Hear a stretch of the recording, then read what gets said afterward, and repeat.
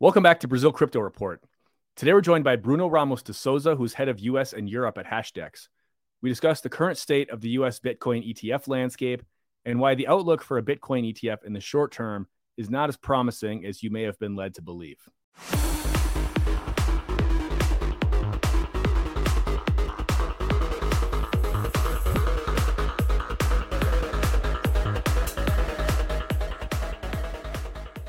All right, so we're back here with Bruno from Hashdex. Bruno, it's great to have you back on the show. Pleasure to be here. Amazing. So since we last spoke back in April or May, we've had a lot of movement around the Bitcoin ETF narrative in the US. We obviously had BlackRock coming in and submitting an application in June, which was big news. We're also expecting a decision in the GPTC lawsuit, which should be coming out supposedly anytime now, but who knows?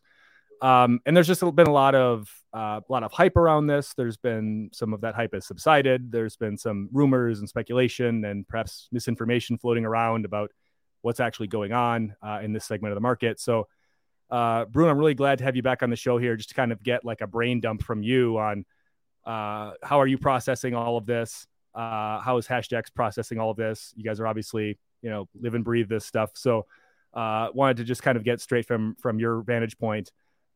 Maybe to start off with, would be great if you could maybe just walk us through maybe the events of maybe the past like 2-3 months or so, kind of kicking off in June when BlackRock, we got the news that BlackRock was filing for a Bitcoin ETF. Yeah, sure. That's great. And I think the last time we spoke, I spoke a little bit about the roadmap for US spot Bitcoin ETF. And I'd say things are essentially unchanged. The only thing that changes is that BlackRock filed, and because of that, there's chaos in the markets and people thinking about things and making assumptions and things like that. So I don't remember exactly when we spoke. I think at the time, perhaps there was already one of the filings out there. So these filings, they happen in batches, right? So somebody files, and then a bunch of guys file after that. But I think it was around May, you had April, May, you had ARK and 21 Shares filing, right? So at the time, our view of this was that there was nothing new to justify the filing. It was probably ARK and 21 Shares trying to time the market, the two regulatory developments that I said could happen. I think I mentioned this last time we spoke. One was the result of the GBTC lawsuit, and the other is a bill passing in Congress, right? So these are two things that could change. And then ARK's final deadline would be around January. So we thought they could be playing that scenario. So maybe something happens between now and January, we can be in a good position. Nobody followed them, and that's an important thing. Nobody followed them because there was no actual change to justify everybody thinking that now there's a window. So this is different from the past. In the past, there were moments that you had windows until BlackRock came into file, and then you had a combination of two things. So first, lots of folks followed in the following days and weeks. I lost count now, over 10. So there's a bunch of filings there trying to get that being in line along with BlackRock. And a lot of it is just game theory, which is, we don't know. I mean, market players don't know if BlackRock knows anything, but if BlackRock is there, then we should be there, right? Interesting thing is that ARK hadn't moved that needle in the sense that, ARK filed, and ARK is a big issuer. Oh, ARK filed, then we should file too. Is there anything that happened between the ARK filing and BlackRock filing to justify that sort of movement? No, there wasn't, right? And that's an important thing.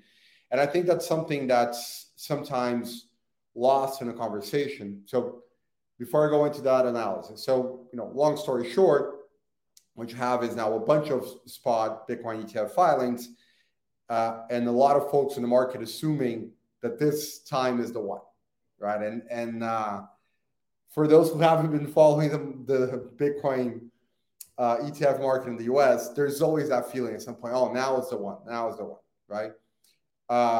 And even though some analysts are pointing to, over 50%, 65% chances of approval, these are educated guesses, and sometimes they can be wildly off, right? So what we have is actually looking at the data and the stuff that's out there that's new, that change the scenario. But there's one big thing that I think the analysts miss, and I want to get into that a little bit. So what did BlackRock bring new to the table? First, two things. First is the SSA. This SSA is the Share Surveillance Agreement. This is something actually we had already looked into in the past, even before us. I think several years ago, Gemini had one of their filings that they mentioned that there will be an SSA between Gemini and the stock exchange. And this is something that didn't stick with the SEC for a simple reason, which is the underlying market is not a significant size.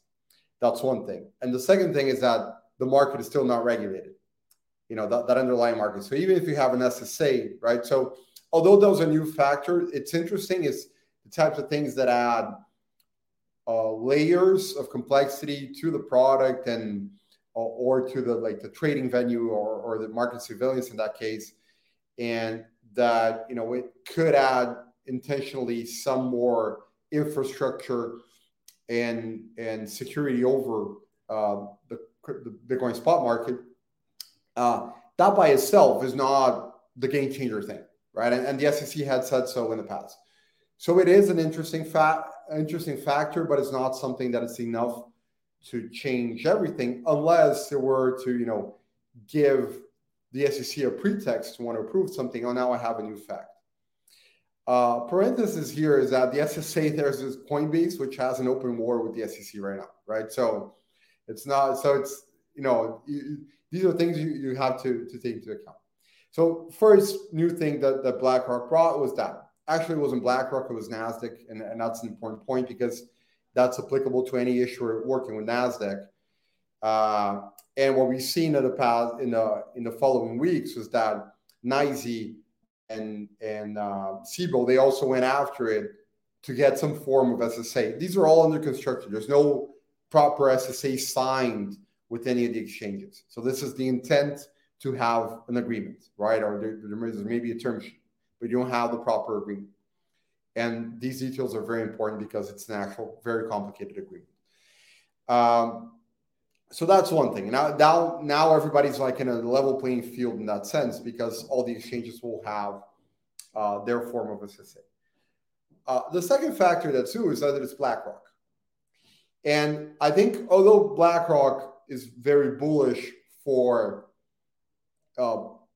Bitcoin prices in general and crypto in general, so this is, there's people talk about institutional adoption. There's no more institutional embracing than having BlackRock issuing products around crypto. Like, this is the largest asset manager in the world. So that in itself is an important fact for crypto, but not necessarily for the ETF race. And I think that's where a lot of the confusion starts, right?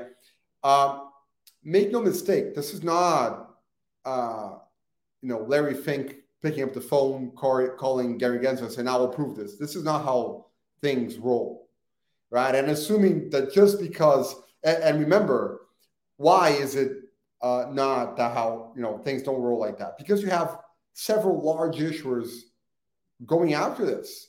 You can say, "Oh, but it's BlackRock." Yeah, but if you look at the combined, you have Invesco there in the race too. You have Invesco. You have Vanek. You have ProShares. You have major WisdomTree, major large ETF issuers, asset managers that have political clout, that have influence, and that have been doing this work for a long time. So it's not like that, right? So I think it's although conspiracy theories are reasonable to entertain, it's not like I'll call it because there's several things involved in that. So I think can we pause on that for just one second? Because I think this is an important point, and I think there's there's maybe kind of two versions of this like conspiracy theory that I see floating around a lot, which is the first one is that like Larry Fink is this sort of puppet master who's, controlling Gary Gensler as a kind of a dancing puppet. And, he picks up the phone and calls him, tells him what to do, which is probably not really how it works. Like what you were saying. Then the other maybe more modified version of this would be that somebody like BlackRock would not go through the effort to submit something like this unless they knew there's like a 99.9% chance it was going to be accepted, which I don't know how they would potentially know that, but like that's the narrative that's floating around, right? Is that these guys wouldn't be doing this. I'll go to the second. I'll start with the second one. That's so stupid. That makes no sense. Like that's not knowing how product innovation works. Like, product innovation is by definition, you're creating something that hasn't been created before, right? And if you look at BlackRock isn't necessarily the most innovative of issuers. It's not like they've been pushing the envelope of bringing new asset classes into the ETF wrappers. They were the creators of GLD, for instance. So when you look at who's pushing, and it's actually smaller issuers in general who are trying what hasn't been tried before. The correct analysis is that the timing looks good. And remember, BlackRock doesn't need to be the first issuer to have massive volumes in its ETF just because it's BlackRock. It has an incredible network of distribution. This is super important. Investment advisors are comfortable in suggesting a BlackRock product. So even if they come out second, third, or whatever, still, they have a good chance of being the largest one, right? So, I'm burning my reputation. No, because that's not how things work. It's like there's always a dialect process with the regulator when you're trying to create something new. You propose something comes back. So there's no slam dunk when it's actually like a new thing, right? So that's, not it. And the first point is on the machinations and things, we have a good guess of why they filed. It's, I can't really share this publicly. There's no compromising information. It's just that it's a lot more prosaic than people think. And I think that's, if you go into razors and think, a lot of things that can be attributed to grand schemes and things like that, sometimes it's just, a couple of folks making a decision. And look at the incentives. If you look at the incentives, you have folks in BlackRock who are in charge of digital assets. A major win for their bonus this year is if they can get something out. And if they can get something out, that's an important thing for them. It doesn't mean necessarily that it's Larry Fink calling the shots. Now Larry Fink, go to TV because we filed. Oh, okay. Then he goes to TV. You can see he's not really a crypto guy. I don't have to not lambasting him or anything. It's just a fact. He's gone against Bitcoin a couple of times in the past, but he's there because, the firm's PR arm said, now is the time for you to talk about this. But it's clearly not something that was, created in BlackRock's board saying, now let's go, So I think there's, sometimes things in business and in life, they're a lot more, I'd say, less sophisticated than we imagine. Things are just, plain simple. Let's try this, right? So, and in that confusion, people started, because of BlackRock, people started thinking, oh, now it's a done deal because BlackRock's here and now they know, and right. And I'll connect back to the two things I said last time we spoke: GBTC lawsuit and the federal bill. Nothing has changed. Things are progressing, so we might see a decision at GBTC anytime, and we can talk about that more. That hasn't changed, and federal bill hasn't changed. So still ongoing, still possibilities, still things in the scenario. So if you're looking, it's just because it's BlackRock. If we were discussing the ARC filing, we would be saying the same thing. We wouldn't be saying, oh, now it's a done deal, right? And what I think saying now is a done deal misses is that the key thing in all of this is that this discussion and this process is a lot less technical than it appears, right? And I remember, and this is because it's a legal issue. And I remember over time discussing with folks in the company, especially, some of the product guys that are engineers, they're like, oh, so if we do this, we'll have that. I say, no, that's not how things work. This is law and this is humanities. And there are several subjective factors. And the key subjective factor here is the SEC's stance on crypto, what it means for the SEC to have jurisdiction over the asset class, what it means for Gary Gensler as chairman in supervising these things, and what it means for Gary Gensler on his personal side and his political ambitions. And so approving a product like this. So this is being lost in the discussion. And the analysts are saying, oh, now, and then of course, and people, the folks who talk about it may say, oh no, because, Larry Fink is, Elizabeth Warren's, support of Larry Fink is important for Gary Gensler. Then you can start going into ramifications that are pure speculation. But nothing has changed on that side. And the complications of, next year is an election year. The definition of, distribution of powers between the SEC and the CFTC hasn't been defined.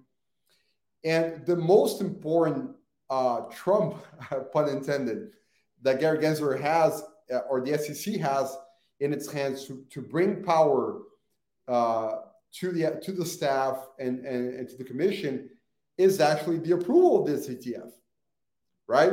So this is the key product people have been talking about for 10 years.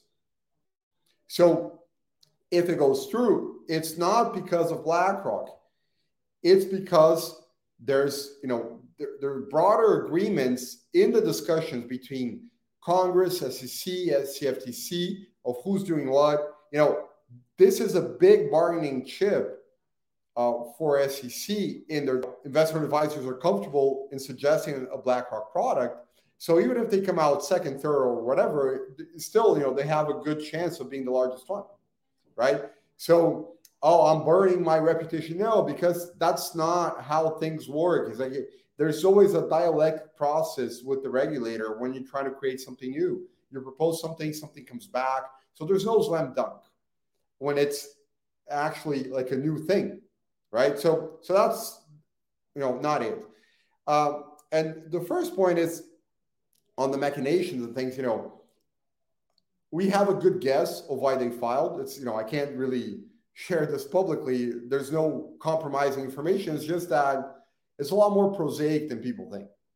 And I think that's, if you go into razors and think, a lot of things that can be attributed to grand schemes and things like that, sometimes it's just, a couple of folks making a decision. And look at the incentives. If you look at the incentives, you have folks in BlackRock who are in charge of digital assets. A major win for their bonus this year is if they can get something out. And if they can get something out, that's an important thing for them. It doesn't mean necessarily that it's Larry Fink calling the shots. Oh, now Larry Fink, go to TV because we filed. Oh, okay. Then he goes to TV. You can see he's not really a crypto guy. I don't have to not lambasting him or anything. It's just a fact. He's gone against Bitcoin a couple of times in the past, but he's there because, the firm's PR arm said, now it's the time for you to talk about this.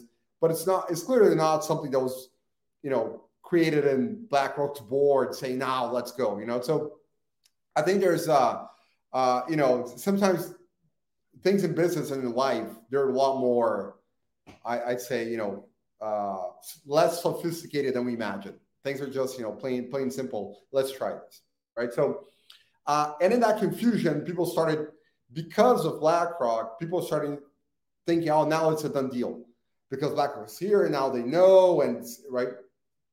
And I'll connect back to the two things I said last time we spoke: GBTC lawsuit and the federal bill.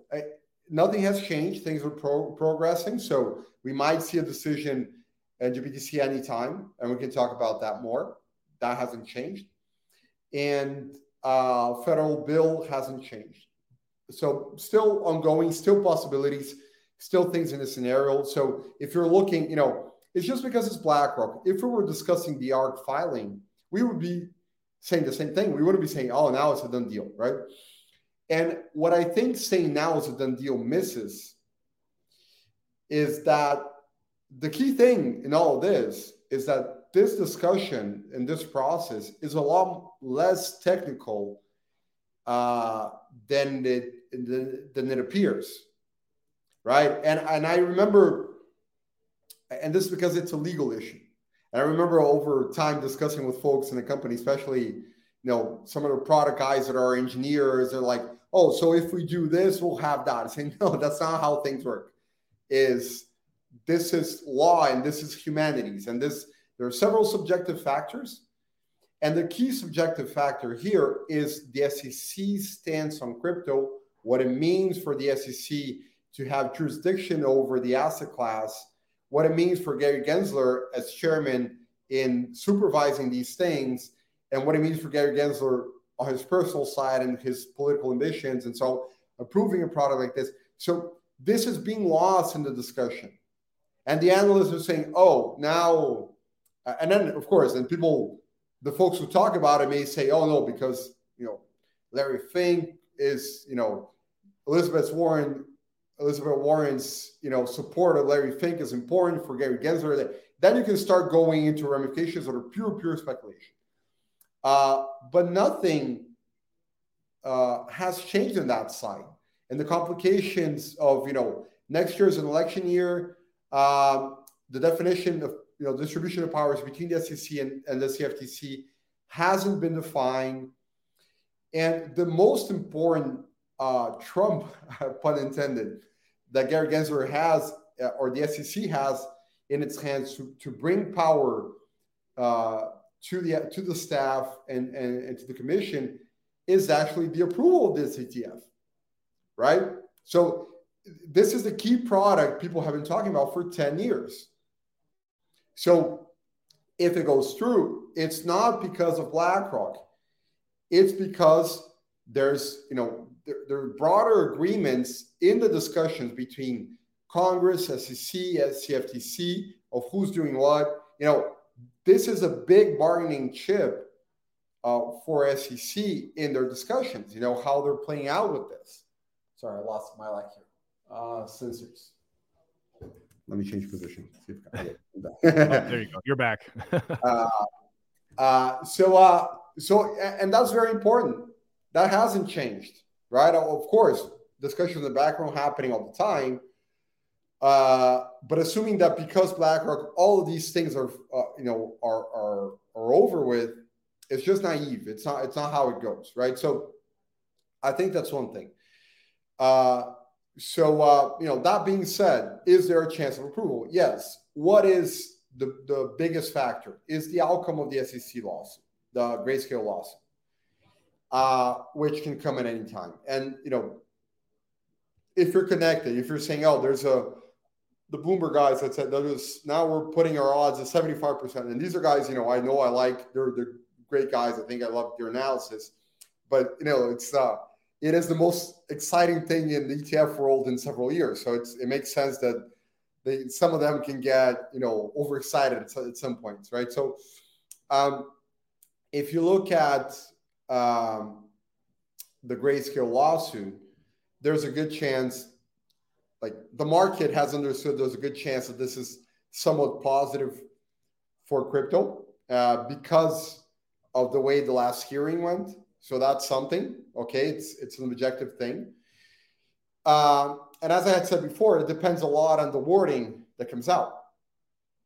And then also one thing I mentioned is that depending on the wording, this can be very good for crypto ETF issuers, not necessarily for BlackRock. And one thing to remember is that BlackRock's process of conversion is a lot more difficult than creating a new fund from scratch, because there's no precedent of a transfer or a conversion from their type of structure into an ETF, and that opens up the gates for several. It's a precedent that's not easy to. I mean, it has second, third order effects that not necessarily the SEC might be comfortable with, right? So what might come, and I think the crux of the or the discussion in the lawsuit is if the futures markets are different from the spot markets, or are they different enough that you can approve one product and not approve the other, right? So there's a good chance the decision comes and says no, they're different. They're the same, so you can use that argument. But it's unlikely that the panel of judges will come in and say, now you're forced to approve a product. They'll likely say you can't create this distinction anymore. But there are several other things that didn't go into the lawsuit discussion that play a role. And the first is on Grayscale side, this thing we mentioned about the structure. The other thing that's been coming up in discussions that we've been having with informed folks and the SEC's use of things. And then remember the context. The SEC doesn't really like Grayscale. They're fighting, right? So the SEC has no incentive. Remember, the lawsuit is actually to solve this. It's a lawsuit under the EPA saying you should treat similar situations in a similar way. But legal issues, they are subjective and they are personal in the end. The people have biases. So even if you want to be very fair, sometimes you have a bias that limits you. So, it's fair to say that the SEC staff doesn't see Grayscale the best eyes, especially with everything that happened everything that's happened with DCG. And there are problems with EARN, there are problems, there's, with GAC, whatever. So there are lots of issues. Yeah. And this was a point I kind of want to double click on, actually, just because I think it's an important one. And, kind of going back to your original point about there's a lot more subjectivity in these things than perhaps we would like, or perhaps is desirable, but people are people and people will have their own biases and incentives and whatnot. And in the case of, obviously when somebody is suing you, you might not look very favorable toward that entity, right? You may not necessarily be wanting to do them any favors. And also just in terms of the publicity, like Digital Currency Group has really just been at the center. They're my former employer, so full disclosure, but they have been at the center of really just kind of the implosion of everything in the market over the last 18 months or so. And, I imagine that Barry Silbert is not the most popular figure around the halls of the SEC. And obviously you guys are a competitor of Grayscale and whatnot, but all that taken into account. But just looking at this objectively here, it's I have a hard time seeing why the SEC would want to, do any favors for Grayscale DCG at this point. And there's a reason they chose a lawsuit path, is that because of the way GBTC works and is structured, they will never be the first to market in a conversion. They will never. It would always be some new issuer. So the only way was to add a new element, which is, element that creates confusion, and you have a judge in the middle, and that changes things a bit. But as connecting to what I was saying, you can have a positive decision on paper for their claim that the markets are essentially the same, and that in the end benefits the other issuers first, because facts of life, you have a trust running, so it's not easy to convert that. It's very complicated. So, and just to sum it up, there's a reason you avoid suing your regulator at all costs. It's it does create a bad blood. So it's there's nothing strange here, right? And the thing, why am I saying this? So I'm not saying that the SEC will try to harm Grayscale. That's not the case. It's in the end, people are professional and they'll abide by what the judges are saying. The thing is that because this issue is complex and subjective, and bias is coming into play, and so on and so forth, the SEC has no incentive to make Grayscale kingmaker, to be a kingmaker and make Grayscale the king with the first. This I don't think that happens. And opening up a little parenthesis, one of the other things that took off in Twitter was oh, the SEC is going to approve everybody at the same time. There's no base to say that. There's no base to say that. Right? It's why? Right? You have different processes with different timelines. I think what happened in in with Beetle being the first was very instructive. You had people almost at the same time, and those 2-3 day differences, they made a lot of difference in the end. But a batch approval, like there's not much why you would do that. And Beto, and just for clarity, Beto was the first Bitcoin futures ETF that was approved. Yeah. Right, back about 2 years ago, and just by having like a 2-3 day head start, they basically took the entire market. Yeah, just by virtue of having that head start. And at that point, the SEC could have approved Beetle, Vanek, Valkyrie at the same time, and it didn't. It followed the order, and also how these things work. Each of these filings, different folks internally take care of them. It's not a single guy. It's not a single group. So there's even like the question of the work of the individual, right? So maybe you have some head of one of the units saying, let's try to get this over by this week. But it's different than saying everybody has to finish theirs by Thursday, right? It's an office. The SEC is also an office, right? So there are other things that sometimes are more urgent, and so analysts that are faster, that are slower. So these things are all like just to add to the complexity of the whole thing, right? So not saying that it can happen. I'm not saying that assuming it will be a batch, there's no ground for that, right? So essentially, it's still a very big mess, right? I think people are looking for clarity. I'd say it's a lot more complicated than it was a few months ago. But there's no silver bullet saying, oh, now this is the one. This is the one. And why is there so just to finish that thought I was building, the element that's been showing up in a couple of conversations that we've been having with Infolk forums is that one thing that the SEC can bring into the table that it hasn't brought up yet because there was no need, because it was killing the filings before that stage, is let's say the judges say, okay, you can't differentiate the markets. They're essentially the same market. It's okay. So I can't use that argument. When you go into the inner workings of the product, one thing you can start questioning, and the SEC has done that with tangentially, not on the ETF side, but with other things, is the qualified custodian rule, right? And start going into custody and say, you're not a qualified custodian, and we would need a qualified custodian to hold these assets, like we would need for an ETF holding securities, a qualified custodian for those securities. And I'm applying by extension this. And then you go into all sorts of things. Oh, that doesn't apply to gold. Do you have that standard for qualified custodian for gold? No, gold custodians are banks and brings and security firms like that. It's it's not regulated by the SEC, right? But with crypto, I mean, the process for the ETF shows that there have been standards applied to Bitcoin that haven't been applied to other asset classes, right? Otherwise, you wouldn't have a lot of ETFs out there, the commodity ETFs.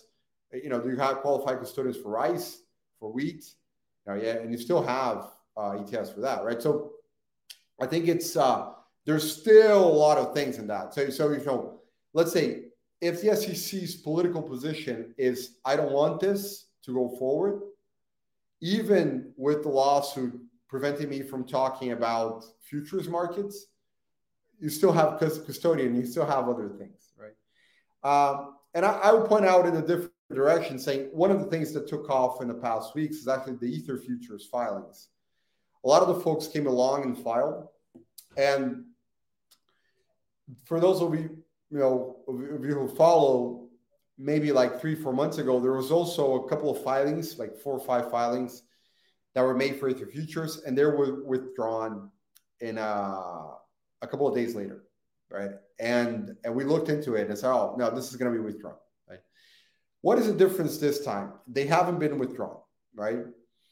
And they haven't been withdrawn, and being withdrawn is essentially a non-technical thing, which SEC staff might call you and ask you to take it out by saying, I'm going to not necessarily take it out, but saying, I'm gonna disapprove this. I'm gonna not deny. So don't even bother. And then folks, okay, I won't even bother. And remember, this creates work for people. Like you're making a filing, somebody in the SEC staff is going to have to respond to that filing, and you're going into technical analysis of the depth of the Ether futures market and things like that. So they might say, we're not going to do this because we think there's not the time for this, and so whatever, we're not going to approve it. And this time it didn't go. It hasn't been withdrawn. So there are a couple of possibilities. One is just that the SEC staff this time said, okay, I might entertain this. This is odd. Some folks in the market are betting. Oh, and then they're saying, oh, now this is going to be approved. The second thing is just that the issuers, the first issuer especially, which is the same that filed for the leveraged Bitcoin ETF, just thinks that there's a good chance that the SEC can't really deny it, so they're taking it to the end. And by taking it to the end, they might go into sort of a dispute with the SEC and create some friction and bad blood, and they're okay with it and say, okay, I'll buy this noise and I'll pick this fight and let's see what happens. So it might be as simple as that. And then the other issuers, they're just, again, game theory. Oh, this file, let me file too. Nobody took it off. I'm not taking it off. So there's no guarantee that it will be approved. I think one good reference is the depth of the futures market. Is it enough, the Ether futures market, is it enough to hold those ETFs? Maybe. Depends on how much interest there is. We saw Beetle in the beginning, the first Bitcoin futures ETF, having issues at some points with contango and things like that. Maybe that could happen also with the Ether market right now, but there is some technical analysis that can be made around the ability of the product to be there. And then you started seeing some filings combining Bitcoin and Ether and things like that. So on the futures side, this is, I'd say, a lot more promising because it's like a tried and tested underlying asset, which is, futures contracts and so on and so forth. And you're just trying to add Ether there to the mix. You already have Bitcoin there. So I say with those, people have more reasons to be optimistic, but still, if anybody's slam dunking saying this is going to be approved, I think either they have no idea what they're talking about or it's clickbait and they're looking for likes on Twitter. Right. Because right. At this point, people should know better that these things are very complex and subjective. Right. Yeah. And it seems like after 10 years of being in this, the Bitcoin ETF, race or whatever, it seems like, anything that sounds too good to be true probably is when it comes to these sorts of things. And just to kind of summarize our conversation, I mean, it seems like everything you're saying is centered on this point that there's just a lot of noise out there. There's a lot of, maybe some of these analysts have kind of gotten, ahead of their skis a little bit. I think also like crypto is just really in search of a favorable narrative right now. There's really just not that much like other good news out there, just to be perfectly frank about it. And I think crypto is always sort of in search of what's the next thing that might propel us to, to the moon or wherever we're trying to get to. Right. And the ETF narrative, once BlackRock jumps in, it's like, oh, wow, things are moving. Like we need to start paying attention. So it's easy to understand why people are maybe getting excited about this and getting optimistic, getting bullish perhaps. But it sounds like from what you're saying, just kind of as the insider perspective who's been playing this game for some time now, the fundamentals really haven't changed at all. And there's a lot of positioning going on behind the scenes. There's a lot of everything down from, even down to just like the minute office politics of how the SEC functions that we need to be. There's just a lot of stuff we just don't have any visibility into at the moment, and making any kind of rush judgments on any sort of slam dunk or like this is it's a 65% chance this thing is coming this year is perhaps people need to be tampering their expectations a bit. It sounds like is what you're saying. I think that the most important thing about the BlackRock filing, it was true before with other filings, I think, from large asset managers. But BlackRock has this, that that symbolic thing to it. And that's the good news for crypto, is that, for Bitcoin especially, is that, this is here to stay. Okay, so like, if you had any concern that at some point this will be killed by regulators, but but this and that, it's like, like, this will be embraced as a legitimate asset class by the U.S. establishment, but like it has been in several other countries.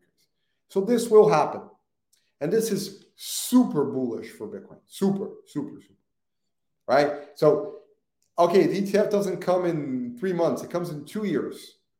For the long-term perspective of Bitcoin, it doesn't make a difference. It doesn't make a difference.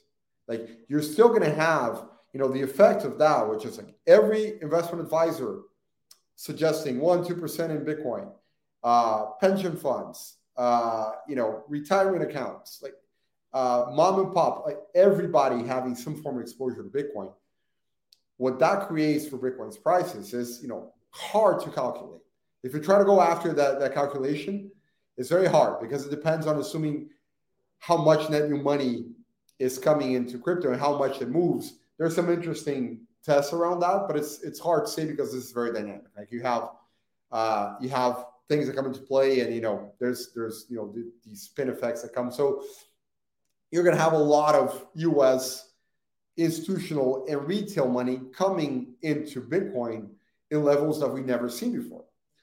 And if it doesn't happen this administration, it will be in the next. At some point, this will happen. And I think that's the most important thing to take out of it. Instead of, of course, if you're a trader trying to trade Bitcoin prices and all these things, they connect, and it's like, and these are news, and it's very important news in this cycle. It's one of the major things. But if you're a long-term holder and believer, whatever, if it's not in this round, it will be at some point. It will come at some point, right? So it's like, you have things today that you didn't have 3-4 years ago, that make it inevitable.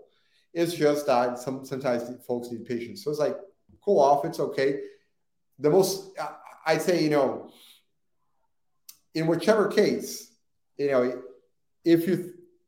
my personal perspective of this, and this is not investment advice, this is more how I think about things, is that, if you look at cycles and you look at halving cycles, and, there's a very clear pattern that's been happening in the past 10 years. There's no guarantee it will repeat itself today, but there are indications that we're beginning in the beginning of the recovery phase, and that next year could be a positive year. It can be a positive just if you look at charts, and just because of the halving. If you top that with federal legislation in the U.S., which I think has a very good chance, and the possibility of a U.S. Bitcoin ETF, then these are major market events, and they combine with the more technical analysis, and they look very good, right? So if you are somebody that has a position, wants to increase a position, or considering, is this a good time to go in? And one thing we try to tell investors is that, especially if you're in the long run, coming in 25 or 35, this is not the thing that changes your life dramatically. If Bitcoin plays out to be what it can be, right? If it moves kind of sideways, then it makes a big difference. But if Bitcoin becomes a store of value, like it might become, if it becomes an asset that has 1% of global portfolios and things like that, then we're talking about multiplying by 5, 10, 12, 15, whatever that number is, right? And there's, again, no guarantee that this is going to happen. But if what you're looking is outsized returns, waiting for a variation of 10%, 20% up or down, this is, every investor we saw that tried to time the market, they got screwed. Right, yeah. This is hard. If you're a crypto hedge fund trying to do that, it's very hard. You're getting kicked at by the index 95% of the time. If you're most crypto investors that, you don't have data, information teams to work with you to try to build that, chances are that you'll lose money most of the time trying to price it. So the long-term game is a lot better. And I think that we think the US ETF should be seen in that perspective, in the long term, what it means. And so it's, we're excited for that. Yeah, that's a helpful analysis. I appreciate the color there, and really, I think you articulated very well. When we're talking about the Bitcoin ETF, there's basically two different conversations. There's the short term speculation of, like, what's the motivate? We're trying to mind read BlackRock. We're trying to mind read the SEC. We're trying to mind read all these other people. Like, what are they doing? Why are they doing it? What's the motivation? And there's all this kind of fun speculative games and things that people play. And then there's the longer term kind of bullish case where, like what you were just outlining. And I think it's important to remember as well that I think one of the concerns or potentially, kind of maybe reasons people might be not super optimistic or super like positive or about the impact of an ETF on the market would be people are wondering, like, well, where's all this investor funds going to come from, right? Like crypto isn't exactly a market that people are like just lining up to invest in at the moment. But but like kind of what you're saying, it's the longer term play, right? It's like if you have investment advisors that are suggesting a 1% to 2% allocation of a portfolio in this asset class through an ETF or something, and then you're letting that play out over several years, then that's where the value generation really we start seeing real kind of scalable impact there. No, there's huge. So, I think Brazil's an interesting example. We covered Hash 11 last time we talked. We saw what happened when the asset class was embraced, not only, let's say, by the regulator, but by the financial advisory community, which is what happened with our funds and ETFs. Like, you take out the career risk for the financial advisor to recommend crypto. And then it starts becoming an asset just like the other way. It might go up, it might go down, but I'm not going to get fired by my client if I recommend this. Why? Well, because this product exists. There's a product that's been offered by BlackRock, offered by Invesco, offered by State Street at some point, whatever. Like, so this is a legitimate asset, just like I could offer a gold ETF to a client. And there's in the US a huge number of investors and hundreds of billions of dollars, trillions of dollars that don't touch Bitcoin that can potentially touch because there's an ETF. So like the effect of the ETF on that, the ETF changes the demand. Like, where is the demand in Bitcoin now? Oh, it's for people who understand Bitcoin and think there's this is on the long term. Once it's embraced by an ETF in the US, by ETFs in other countries as things continue, you open it up to a whole bunch of investors. And I can say this from firsthand experience because it's the type of conversations that we have in Brazil. What we had in 2018 and what we have now, completely different. What we have in Europe when we sit down. So Europe is very fragmented. So I'm based in London. London, we don't have ETPs trading here. There are no crypto ETPs trading in the London Stock Exchange. But you have them trading in Germany, in Switzerland, in the Nordics, and in France and in the Netherlands. And then depending on the country, the adoption is very different. And it depends on some things. But especially if you go to Switzerland, Germany, and the Nordics, the acceptance is huge. So when you sit down with an investor, they're talking about the asset class like they will be talking about China bonds, or it's like, oh, is this a time? Is this good? What's happening?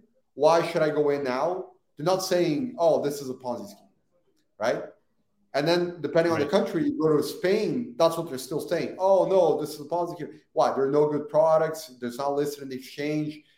So, and this goes from the proper allocator, meaning, hedge fund manager or family office manager, to a banker, to somebody that's just that runs a retail investment platform. The views, they evolve, and as they evolve, they make it they make more people come in. So that's what's going to happen in the US, and it's it's super exciting to see because we're still in the first innings of the game in terms of it. And even in the US, you have Bitcoin, then Ether, then we go into the baskets.